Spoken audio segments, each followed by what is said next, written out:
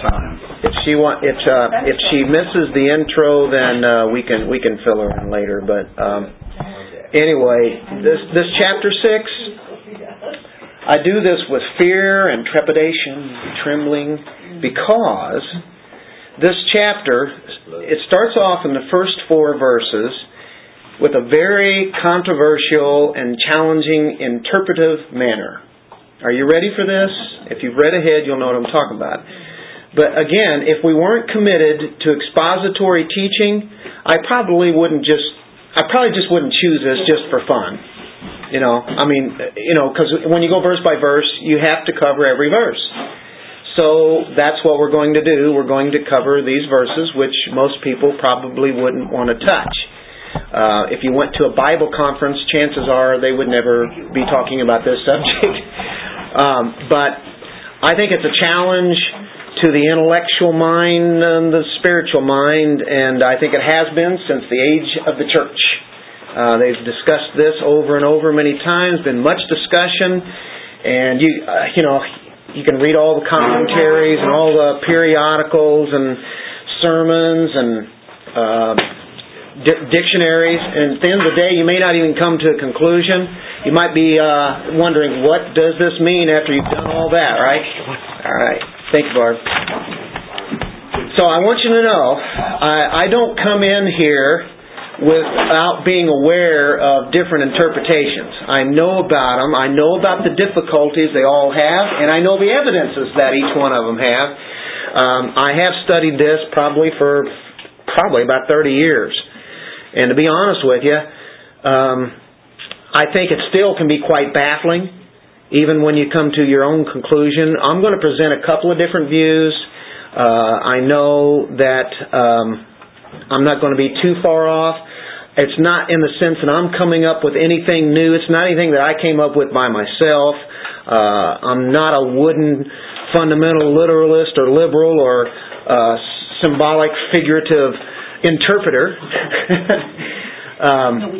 But I believe in this couple of views, I will favor one when we're done with it, because eventually you have to come to one conclusion. Otherwise, you're going to walk out of here even more confused than you were before.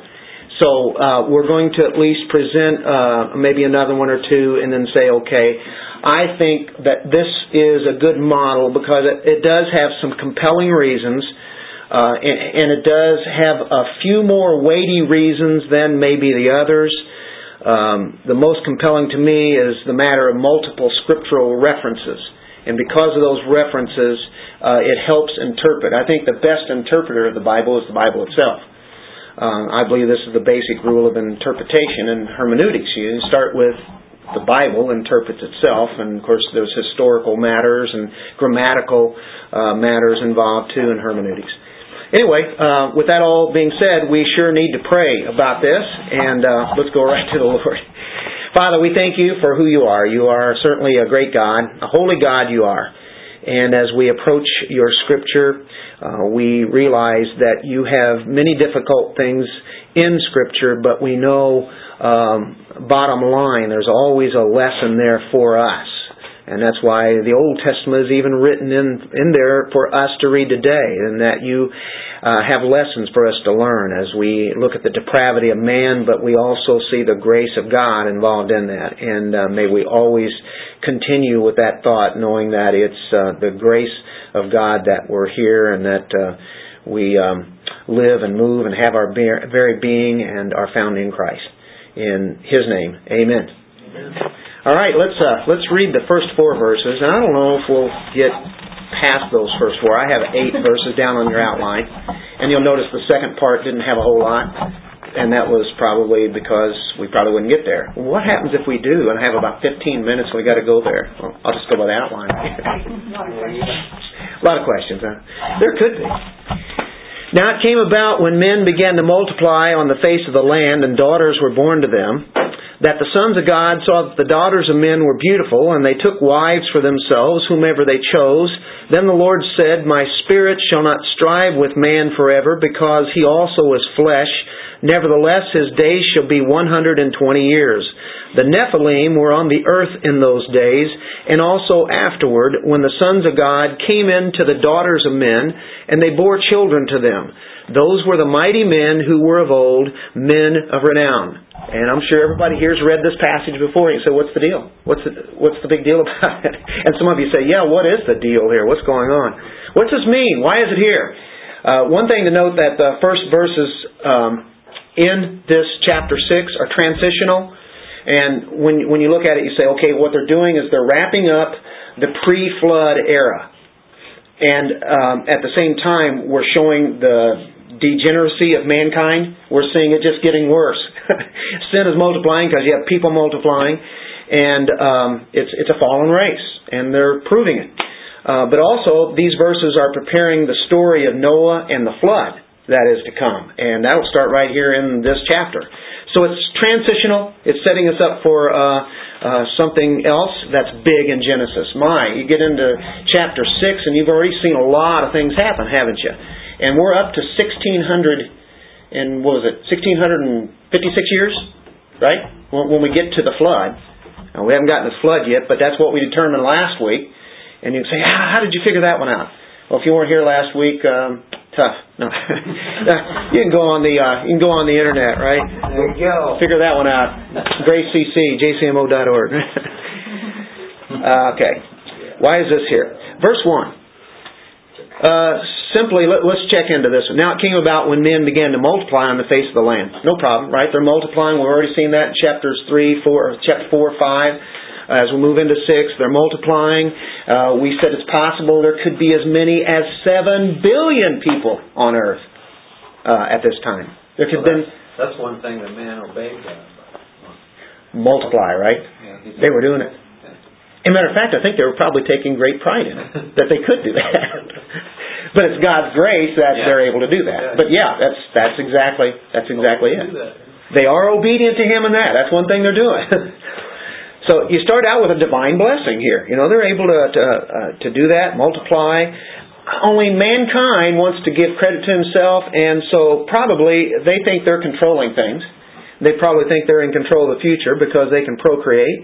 And this is in the days of Noah. God is going to have to intervene, and He's going to destroy everybody, but no one is His family there. Just as in the days of the coming of the Son of Man. Whenever He comes back, they were doing those things. But this was going to be the end of human civilization at that time. And again, we'll have another, a destroying of the earth, only the next time by fire. Verse 1 is dealing with marriage. It's dealing with people multiplying. They're having babies. This is some idea of saying it's going on. This is what's happening. And then we get into verse 2. And as I said before, this meaning here is really not self-evident. You just don't understand it as you read it through here. It just doesn't pop off the page, and even after we're done, we're going, what's the meaning of the sons of God? At the sons of God, so if the daughters of men were beautiful. By the way, the Nephilim, who are they? Well, we'll get to that, maybe. How are we going to interpret this? What are we going to do with this?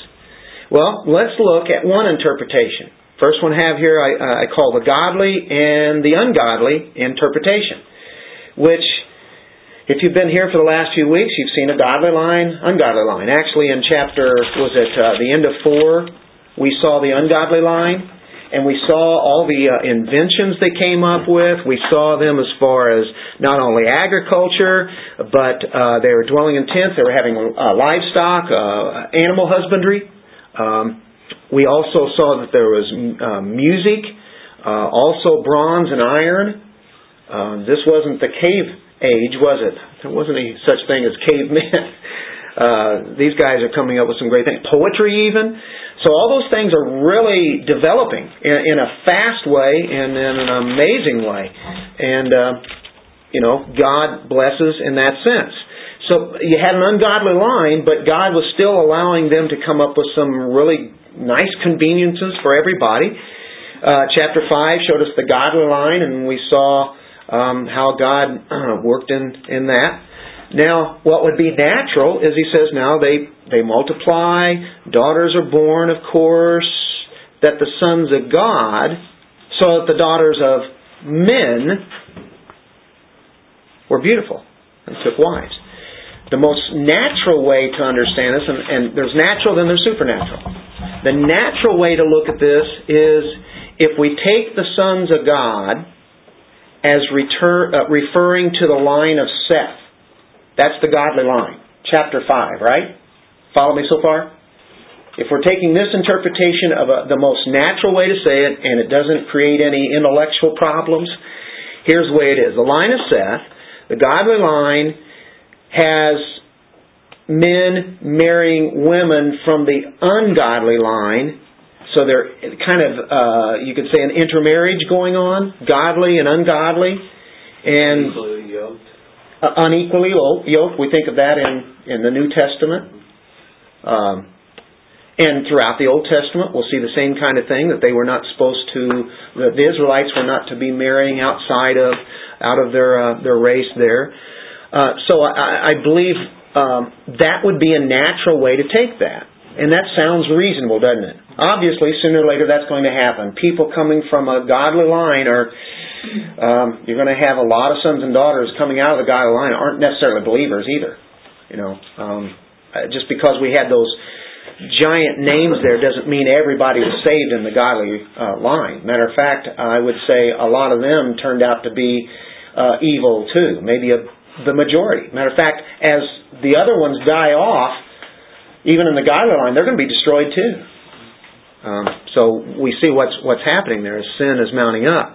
And this avoids the problem of how spirit beings, angels, could copulate with human women. And that's where an intellectual problem can come in, and say, well, how can that happen? So we're taking, in that sense, we say, okay, we look at the natural way here to take this, and so it doesn't offend people. People are offended whenever they think of another thought of this. It has weighty support. If you look at the theological giants, people that we respect down through church history, they take a natural interpretation of this. These would be people like Augustine, Chrysostom, Luther, Calvin. Many reformers then took that same view. These guys go way back in church history. They can go all the way back, let's say, to basically around Augustine's time. And Augustine had a lot of influence on the Reformation and the Reformers. Augustine had a lot of influence on Luther. Augustine had a lot of influence on Calvin.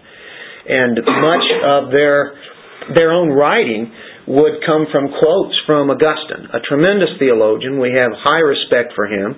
He wrote the great classic, The City of God. And The City of God is dealing with Genesis 4 and Genesis 5. Ungodly line, the godly line. Ungodly line are the ones who don't love God. The godly line are the ones who love God. Those are the two cities. You've heard us speak about that previously, right? Okay, so Augustine had a lot to do with the development of this natural support here. The City of God traces the origin, the nature, the development of the two cities, one who loves God and the other one that loves self. Okay. Now, the pattern, Augustine's book, the two cities are sufficiently distinguished. Two cities are different. The former were by nature children of men, and then they had come captivated by daughters of men. And when the godly race then was captivated by the ungodly daughters of men, they adopted the manners of the earthly, and they took them as brides, and they forsook the godly ways, and they follow that in their holy society. That's what happens in our time today too. You have people who are raised up, they go to church, they know about what's true, but they wind up getting married outside the church, they turn away, and ugly things happen. Happens a lot. But chapters 4 and 5 fit rather nicely into chapter 6 in these first few verses, don't you think? Possible? So this is a possibility. Francis Schaeffer, matter of fact, all of Scripture fits in with that. We shouldn't be intermarrying with people who are not believers. The Bible is specific on that. Do not be unequally yoked with an unbeliever. That's sin. Francis Schaeffer said there is a constant... What's that? That Bob's brother? Schaeffer. Oh, Francis Schaeffer. That's the reason he said that. Francis Schaeffer. Yeah, his is Schaeffer. And you forget the E, right? Yeah, those are the hillbilly verse. It's the easy way. It all makes sense, right? Francis Schaeffer said there's a constant prohibition against the people of God about marriage all the way through the Bible. All the Scripture fits with this. So, if this is the proper interpretation of Genesis 6, I think the point is well taken.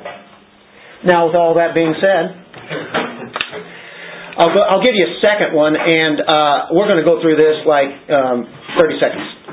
This one is taken by some people, and not very many, but it's like the sons of God are the kings, the magistrates, those particular high men of society. Enough said. Let's move on to another one. You're missing the third one. What's that? There's a third. This is going to be the third one. The first one is the one, and I'm sorry if I confused anybody here. The first one is dealing godly line, ungodly line. Mm-hmm. Godly line marries with the ungodly. Mm-hmm. And boom, and there they are. Then they're going to, as they cohabit, and they have children, and boom, the race. I mean, it's just God floods. I'm a little bit confused because of the line you have here. Spirit beings cohabiting with women.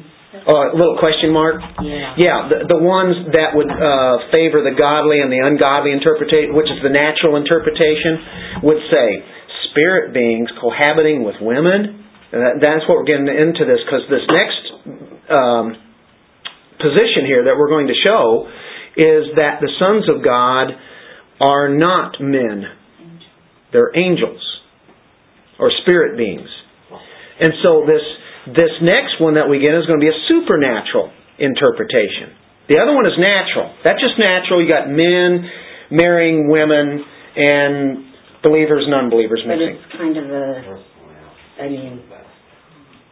Now this is that was the natural. Yeah, I guess what confuses me is that you have that, and then you have Augustine, Luther, and Calvin. They supported that?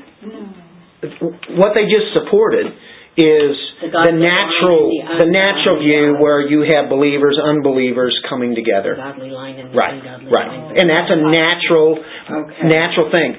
What we're going to look in now is another interpretation, which is a supernatural interpretation. Now I was a little confused there. Sorry.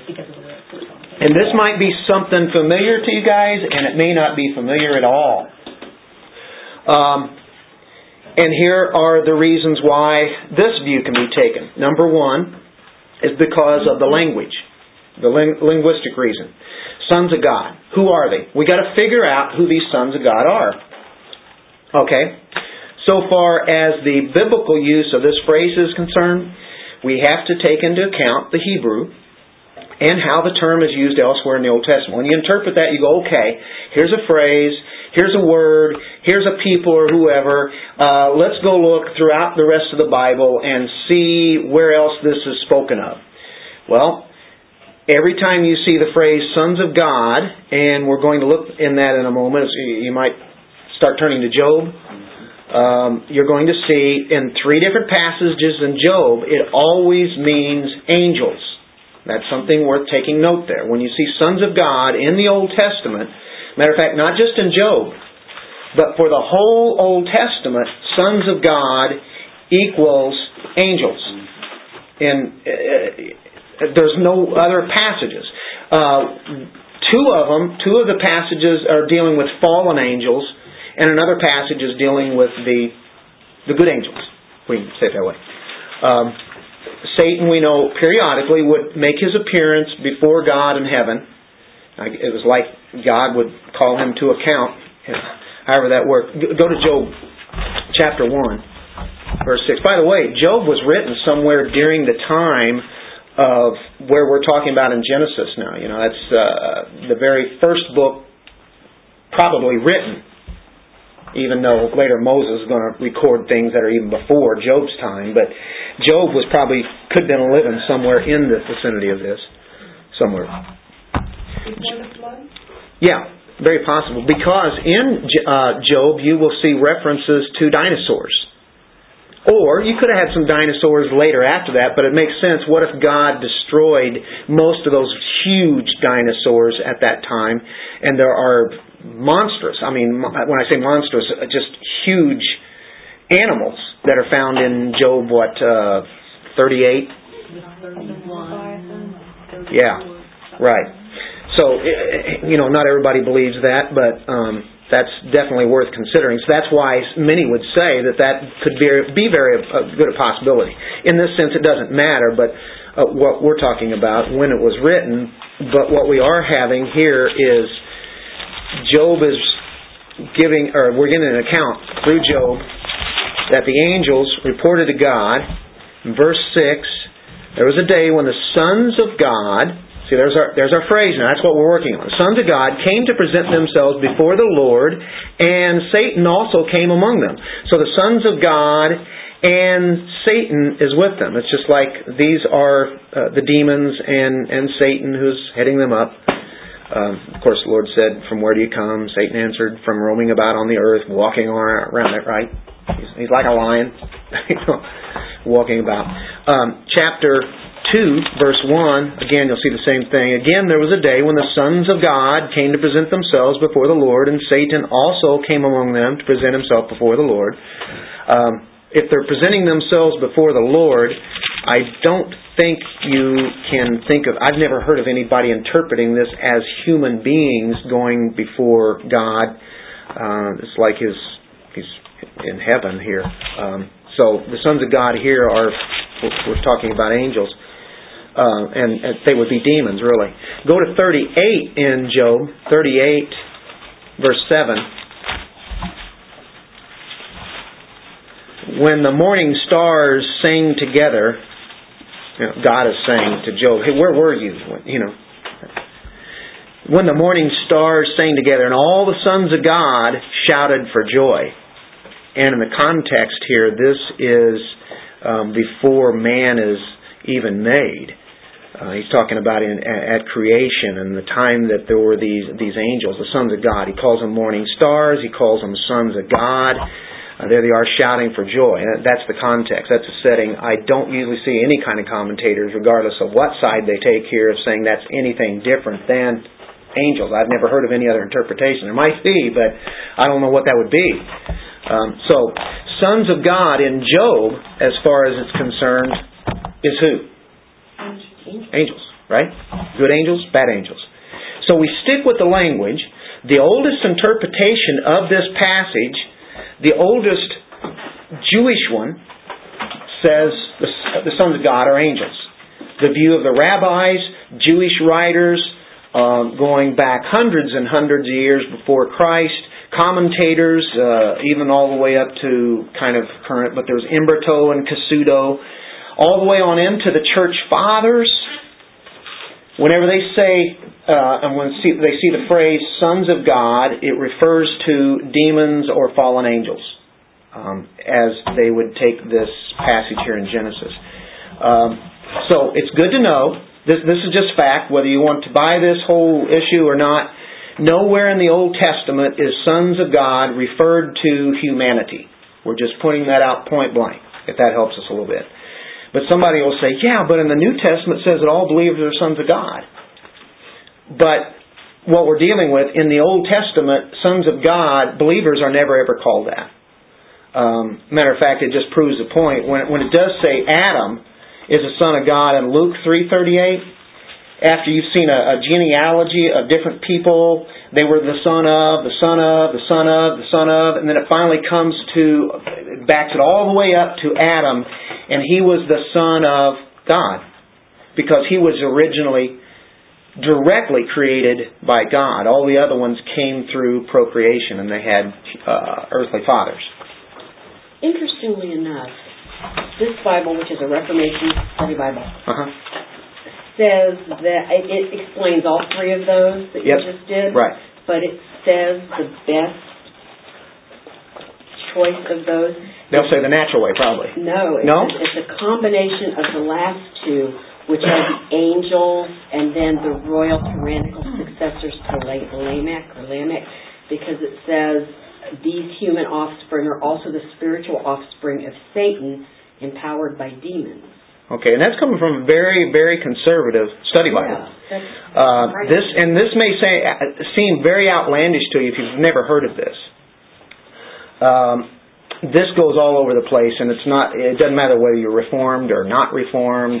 Probably a big percentage of Reformed people would probably take it as the natural way that we took it, but that's a Reformation study Bible, which is coming from the angle here of what I'm presenting at this point, which sounds rather outlandish, but if you keep bearing with it, you can see why they would take that view.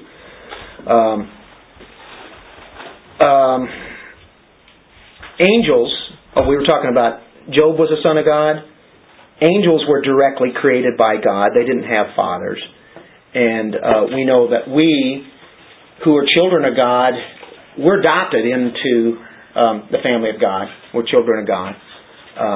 Directly by His Spirit we're made into that. But in the Old Testament, you don't see believers and sons of God there. So it's interesting to think about. You'll see angels in the book of Genesis. You see them in Genesis. You go all the way through the Old Testament.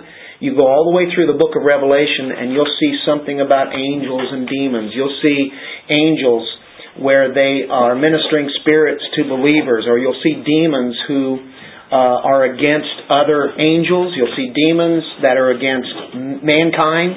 Demons that are against, they're against God, obviously. But it's not unusual to talk about something that's supernatural. And usually when people start talking about supernatural, they like to eliminate it. You know what I'm talking about? That doesn't sound right. That doesn't sound natural. My intellect cannot understand that. God can't do that. Well, God's supernatural. There are supernatural creatures, so we just can't get them out of our mind. They do exist. We have a spiritual warfare that's going on right now. Probably even right now as we talk about this, there's probably some demons that would like to just cut this thing off. Well, watch out whenever the lights go off. I don't know. But I'm just saying, there can be spiritual warfare that's going on. So the sons of God is dealing with what I think here in this Old Testament reading in Job. It's something dealing with angelic beings. So students of Scripture, they're not unfamiliar with demons at all, or with the activities of Satan, with the activity of demons. They can play havoc. We know that. The work of Satan is very, very old, all the way back to Adam and Eve, right? And before that, we know what he did. So we have many texts that deal with that. When you come to the Gospels, Matthew, Mark, Luke, and John, Jesus arrives on the scene, and what do you have? You have demons cranking it up even more than ever before, and their activity is incredible, and they're actually possessing people, in a way that is unbelievable. But that's what was going on during the time of Jesus, is an explosion of demonic activity.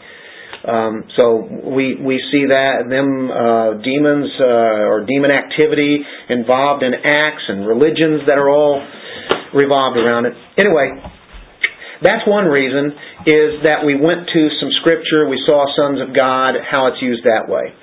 How about the Septuagint? Well, that's kind of interesting. You say, what's the Septuagint? Well, it's the 70. You say, what's the 70? The 70 are the ones that said, hey, listen, we need to put the Old Testament in Greek, because most of the people today are Greek-speaking people, so they wanted to put it in the most common language. So they, rather than it being in Hebrew, they also wrote it in Greek. And when they interpreted that or translated that, it was translated, the sons of God part was translated as, guess what? Angels. Okay. Jewish writers prior to the time of Christ, going into early church history, Justin Martyr, Tertullian, Ambrose, Cyprian were some of the early church fathers, and evidently it just carried over from the Jewish writings and what had been taught. Seems like most of the very early church actually believed the sons of God were the angelic beings, the demonic. Now we go into a fourth one, and this is the one that I think can be probably more convincing than anything. And you have Peter And you have Jude. And Peter and Jude, I would say, probably knew each other. Matter of fact, I won't even say probably. They had to know of each other. Jude happens to be a half-brother of Jesus. Jude wrote Jude. Peter wrote Peter. And I imagine they compared notes, and they have some scripture that are very similar.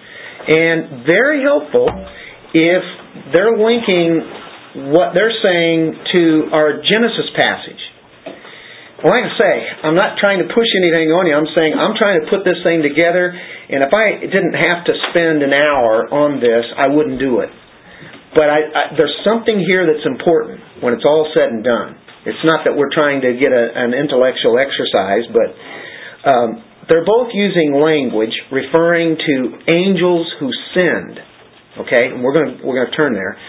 God judges the angels by putting them into dungeons to be held for final judgment. There are angels who are in held in bondage that can't go roaming about on the earth and in the heavenlies and such, wherever they do their battle. And it's connected with God judging the people by the flood. So let's go to 1 Peter chapter 3. This always leaves people hanging loose, and some strange doctrines were built out of this, which is kind of interesting too. But in 1 Peter 3:18, rather unique passages here. For Christ also died for sins once for all. That's good stuff. The just for the unjust. We feel comfortable with this, don't we? This is good. So that He might bring us to God, having been put to death in the flesh, right? He died, but made alive in the Spirit. There's a resurrection. Now, in which also He went and made proclamation to the spirits now in prison. They're in there now. And these spirits are. Some people think, well, that's believers or unbelievers or angels, demons, who once were disobedient when the patience of God kept waiting in the days of Noah. Are you catching something interesting? During the construction of the ark, in which a few, that is 8 persons, were brought safely through the water. And then you get corresponding to that, baptism now saves you.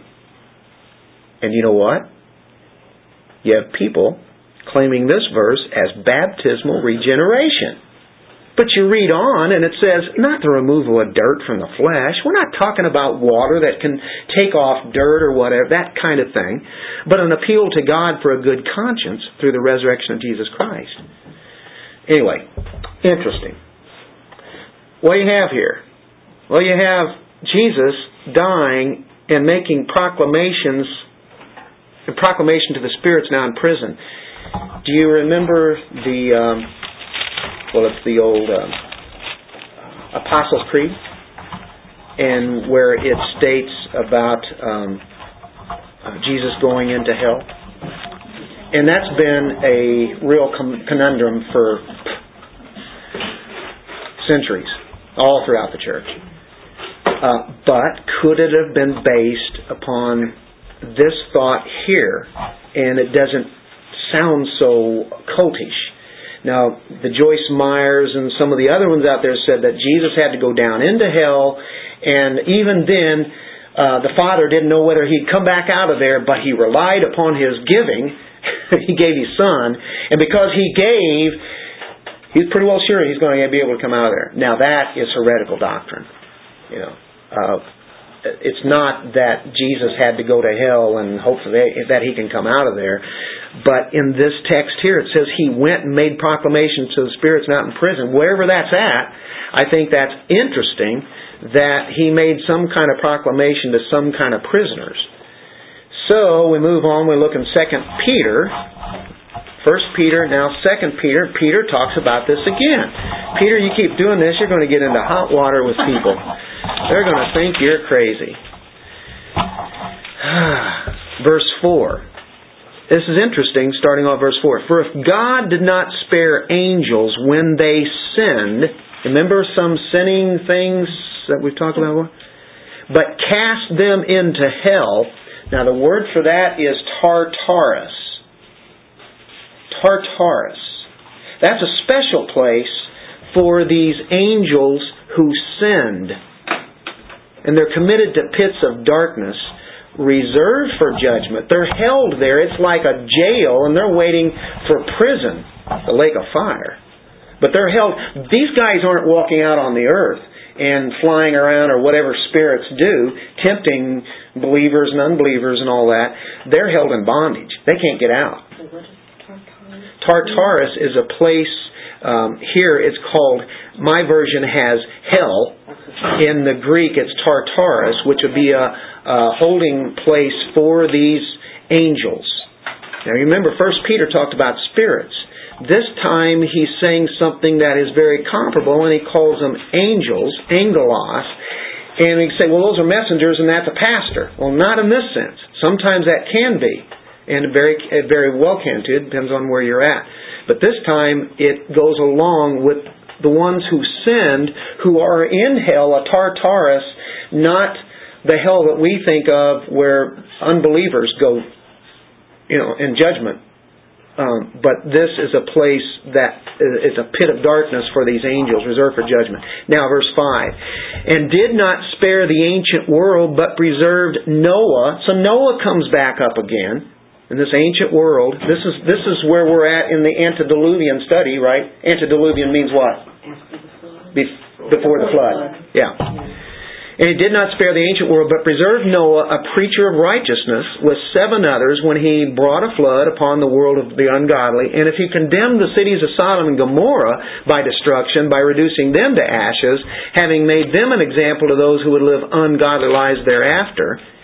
And if he rescued righteous Lot, oppressed by sensual conduct of unprincipled men. I'm going to stop there. It's interesting. He's talking about false teaching and judgment. He says, okay, God didn't spare those angels who sinned. Whatever they did, they sinned in a huge way. Bad angels sin anyway, right? But they must have sinned in a way that God says, okay, that's it. You're not going to roam around anywhere. You are in jail. Not every angel or demon was put into jail, were they?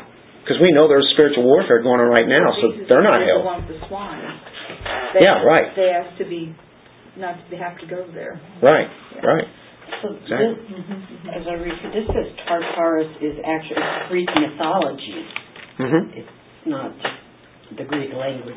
That's the way they would take it. And in mythology, they have a line in their fables and their myths, I guess you could say, that kind of goes along with the same kind of story. Although it's not biblical, but there's some angles there that sound close to this. So there's judgment, there's angels, there's some kind of sin that they did. God didn't spare them. 1 Peter, 2 Peter. Now, Jude, just before Revelation, is going to say something like this. As a matter of fact, he's going to go a step further than what Peter even said. In Jude 6, and here again, he's going to be talking about false teachers, he's going to be talking about judgment, and angels. So he goes back with something they're familiar with. He's going to say what Peter said. And angels who did not keep their own domain. Something where they went over the line. But abandoned their proper abode.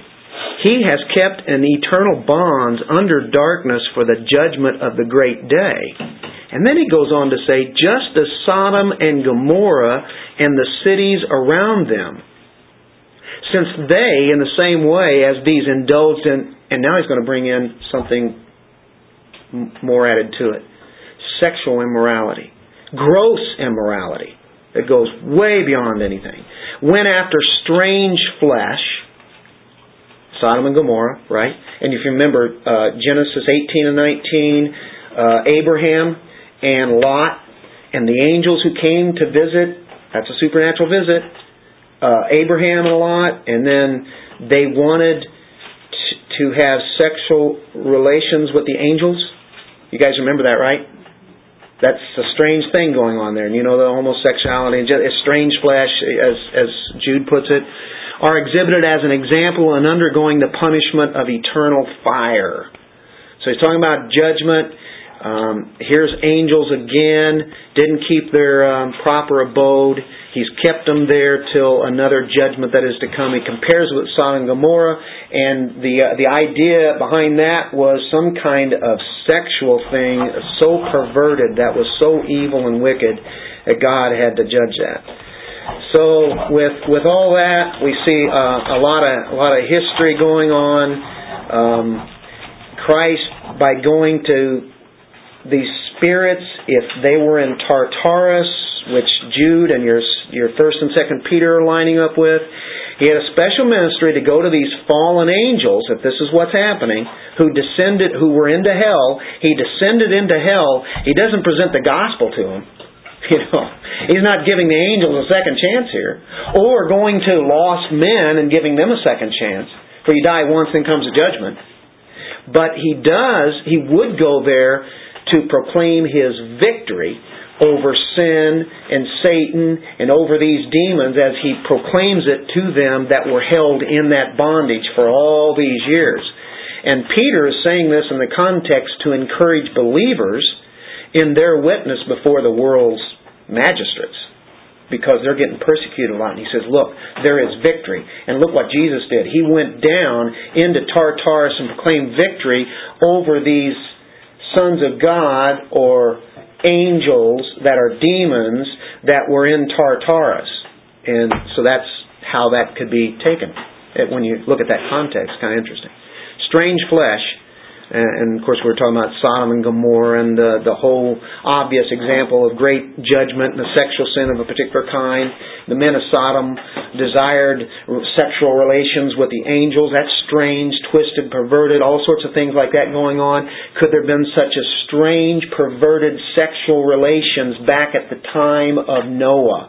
And they keep mentioning during the time just before the flood, during those days of Noah. Interesting, isn't it? Maybe there's something to 1st and 2nd Peter and Jude and Job as we connect that together, and so that's why that's presented that way. I think this version is very strong grammatically. I think it's very strong contextually. It would make sense with that too. It's very historical in that you have the Jewish writers and then the early church believing in that, although we saw in the other one, there was heavy weight there for the naturalistic view that Augustine would have. And so anyway, let's look back at our Genesis now. Let's try to tie this together with some of the other verses. Do you see why this can almost give one a headache? I was saying, do we really have to do this? Maybe even some kind of a spiritual element here of Satan wanting to corrupt the human race, to prevent the Messiah, and That would be the ultimate reason of what this would be pointing to. He's always trying to get at God through His, people. And using the demons to do that. It sounds far-fetched, and it sounds like, Dennis, what are you getting into here? Well, Barb just helped support me quite a lot there. That gives a little bit more credibility to it. I know it sounds strange. The thing is, the reason it sounds strange is because it's supernatural. And you don't see a lot of supernatural things in the Bible, but it is supernatural. Because first of all, Revelation is supernatural. And there are a lot of supernatural things in here, but as natural as we try to interpret Scripture a lot, sometimes we forget about the supernatural. So there are legitimate people today who would agree with that last version. There are legitimate people who would agree with the natural version, maybe even the Madrastists or some combination of. But you can say, well, what about these daughters of men? That the sons of God, and if we're sticking with the linguistic interpretation, which I think would be more than fair, if you could say angels, because of the reason why we gave in Job and the rest of the Old Testament, if you plant that in there and say, okay, the angels saw that the daughters of men were beautiful, or the sons of God, if you take it the natural way, who are the sons of God? It's men. Young men, so daughters of men were beautiful. But why would they be called sons of God? Well, probably coming from the Seth line. But this makes it sound like then the angels married. That's where we're headed. Oh, okay. We got 10 minutes. I know. Is this the first time you've ever heard this, right? Yeah. Yeah. We have as long as we need, by the way. And Bible says you did at midnight, so you can straighten it out. well, you understand, verse by verse stuff is pretty heavy. But if you come across this, at least you can say, "Yeah, I've heard of that now." And some of you are hearing this for the first time. Others are saying, "Yeah, I've heard this quite frequently." You guys know who R.C. Sproul is. And, well, on his latest Ligonier conference, did you happen to see it when they did the questions and answers? I didn't. I don't know if I ran into that one or not. Well, anyway, before they even got started on the first question, he wanted to put a disclaimer. He said, "No questions about the Nephilim." Oh, okay, yeah. Nobody wants that.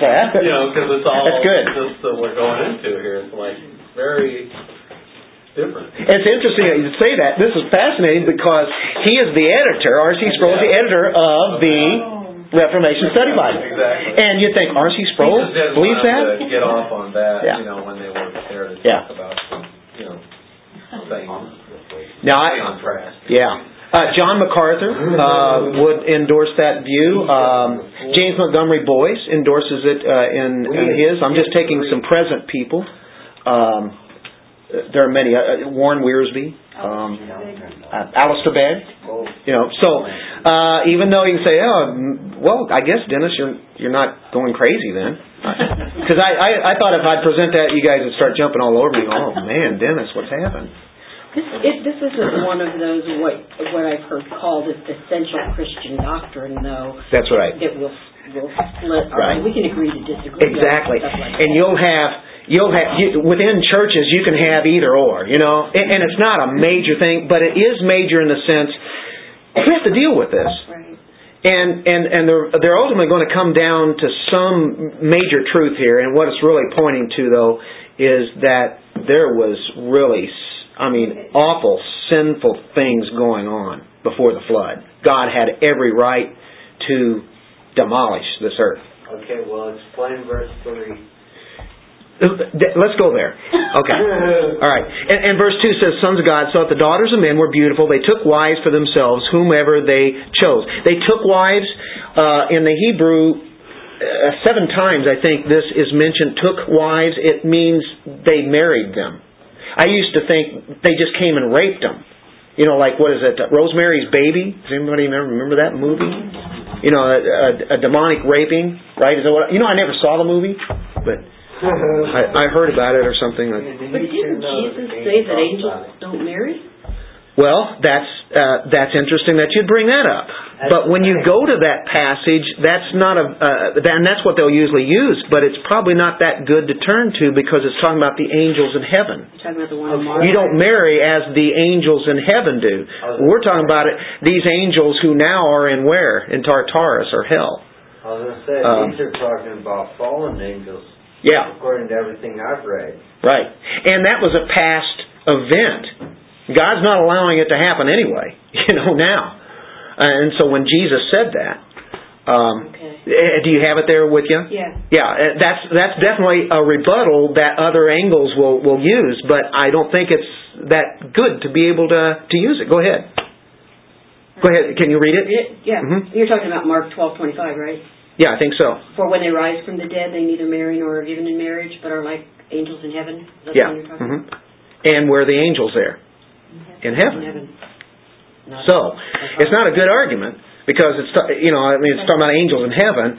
Those are not bad angels. That's not demons. And that was a very good supporting verse because that's exactly what other people would use. So, now, Michael, your question is in verse 3, the Lord said, "My spirit shall not strive with man forever because he also is flesh. Nevertheless, his days shall be 120 years. Okay, first, and we'll get to that, and we got to cover it quick. Evidently, let's take it from these demons, these sons of God. They have some desire for these women, some way. They took wives for themselves, made a marital transaction, and you can say, well, how can an immaterial spirit being, right, a fallen angel, a demon, marry a woman? Supernatural to the flesh. What's that? Supernatural being to the Yeah. to a Somehow what do demons do in the New Testament? They inhabit bodies. They possess people. Even today we've heard of possessions, demonic possessions. It can happen. But the human beings have to let that happen. They have to make a choice for that to even happen. They eventually open themselves up for that kind of situation. So the question is, well, how can an immaterial spirit do this? How can they choose a wife and have some kind of a ceremony, or they take this? Well, they have to take the body of a man, a real man, and we know that angels do that. Satan took the form of a serpent. And if you go over during the Genesis 18 and 19, the visitors to Abraham and Lot, they took the bodies of men. I'm not saying angels are possessing men, but somehow they took a body there. They appear as men.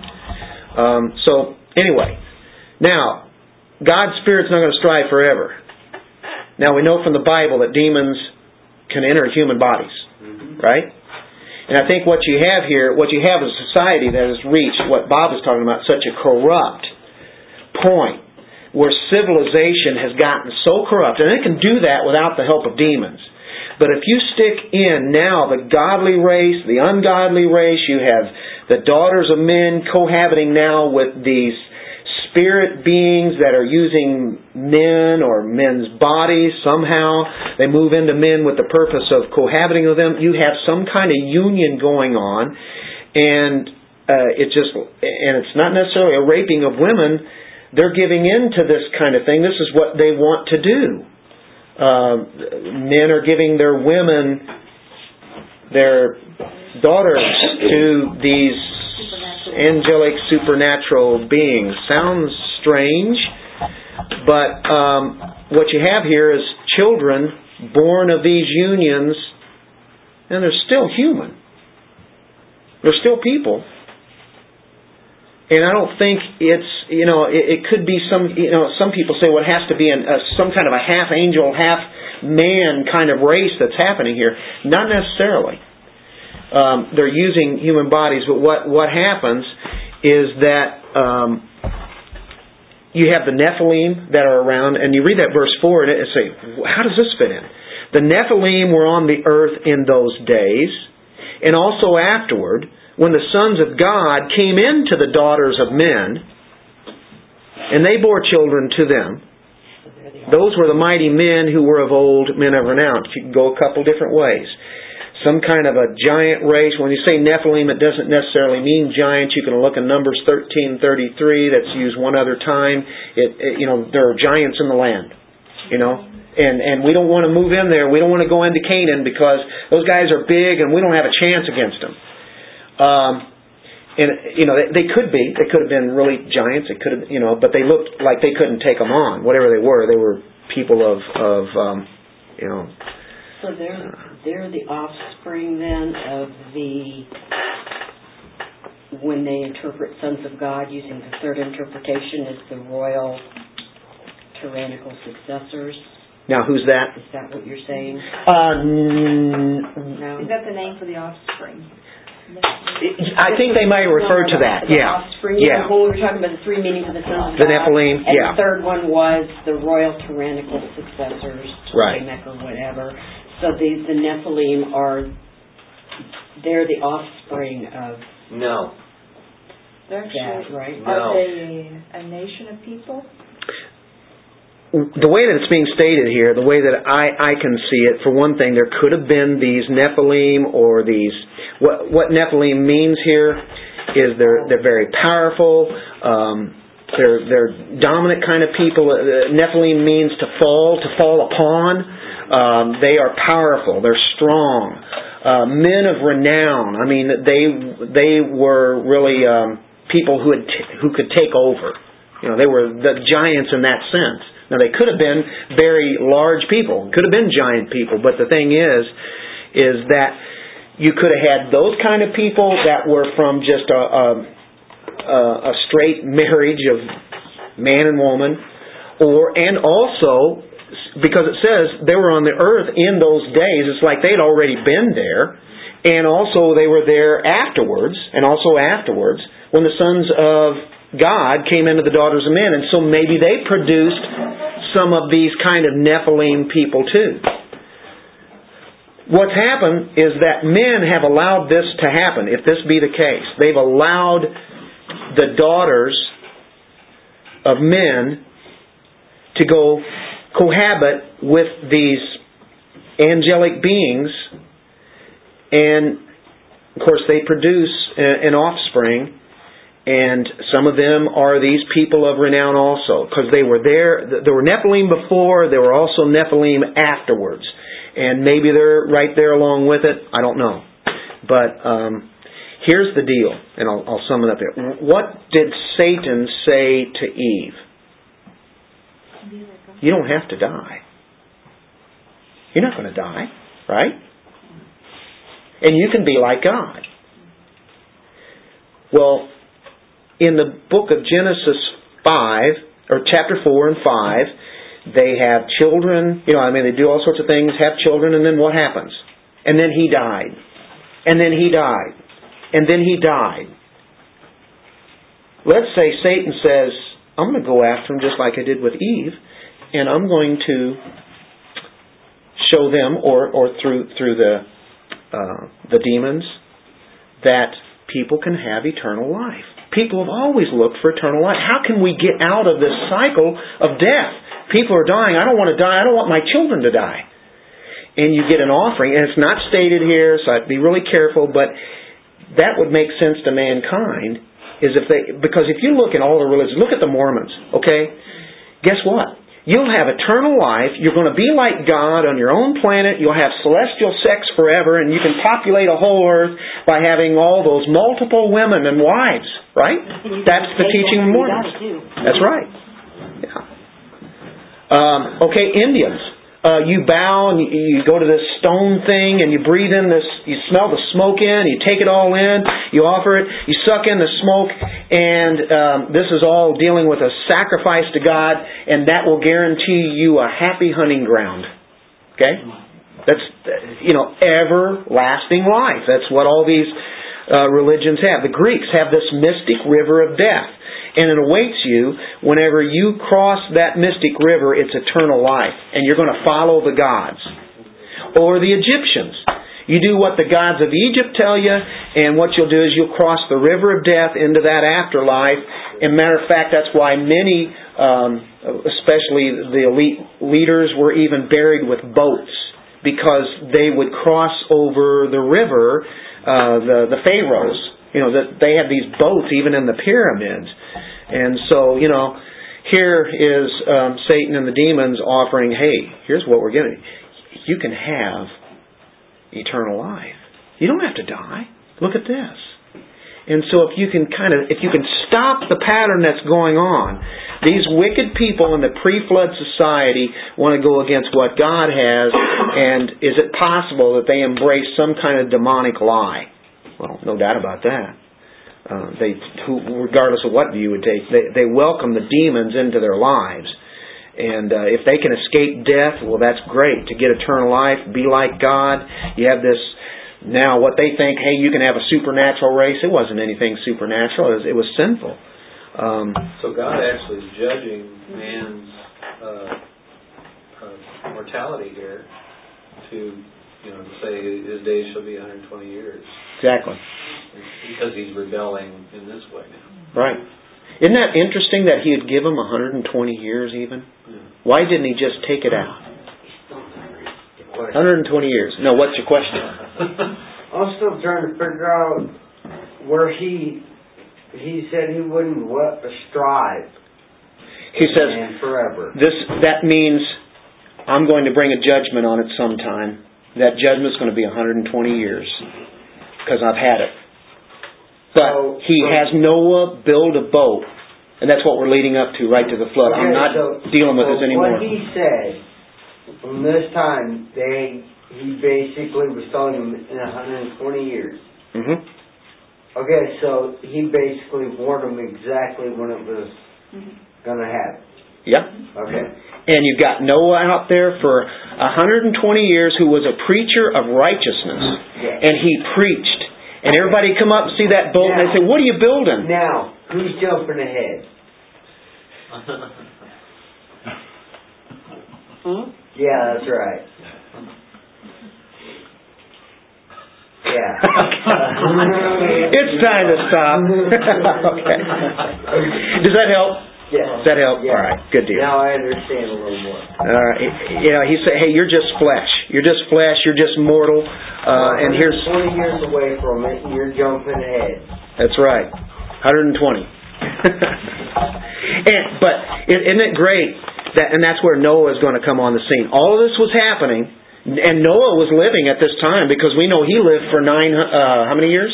900. Yeah. 950. He had like 600 years before the flood, right? Yeah. Somewhere.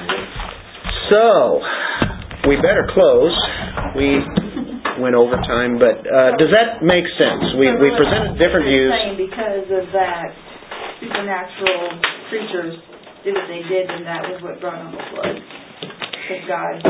And like what Bob was saying, now you have such a corruption in the human race, and it's already corrupt. It doesn't matter. Either way you look at it, you can take all the views and then it finally comes together. God's going to have to do something with this. It's very sinful. But if you have a human race that the Messiah has to come through, and he's going to have to come through the line now of Noah, isn't he? Right? And we know that Noah is one that is righteous. And so he hasn't been corrupt as far as some kind of angelic deal going on there, whether that is or not. It's such a sinful civilization now that God is going to have to take it out. And it really makes sense if it was so sinful that, hey, if we don't do something now, it's almost like God is saying this in a human way. If we don't do something, then there's no room for Messiah here, right? It will confuse people to then what his plan really is. Yeah. So, anyway, a lot of technical things there. It really comes down to God is going to have to judge. Here's sin. Here's judgment. And then you see 120 years He has mercy. 120 years, that's longer than our lives. Can you imagine? Hey, I'll give you 120 years to get this thing together. And they never could. God is really patient, isn't He? So that's a good question. Of course, the people at that time don't have the benefit of hindsight like we do either. Yeah. Knowing what's coming in 120 years. Yeah. Don't you know they're laughing at him as he's saying, "Well, I'm going to build a boat because there's going to be a flood, and it's going to rain. Rain's going to come out of the skies." And they're going, "This guy's nuts. We never had rain come out of the sky." Right, that Keith Green song. What's that? About, hey, Noah, be cool, just keep building that boat. Oh, yeah. It's a matter of time till we see who's going to float. That's right. That's right. And we know who that was, right?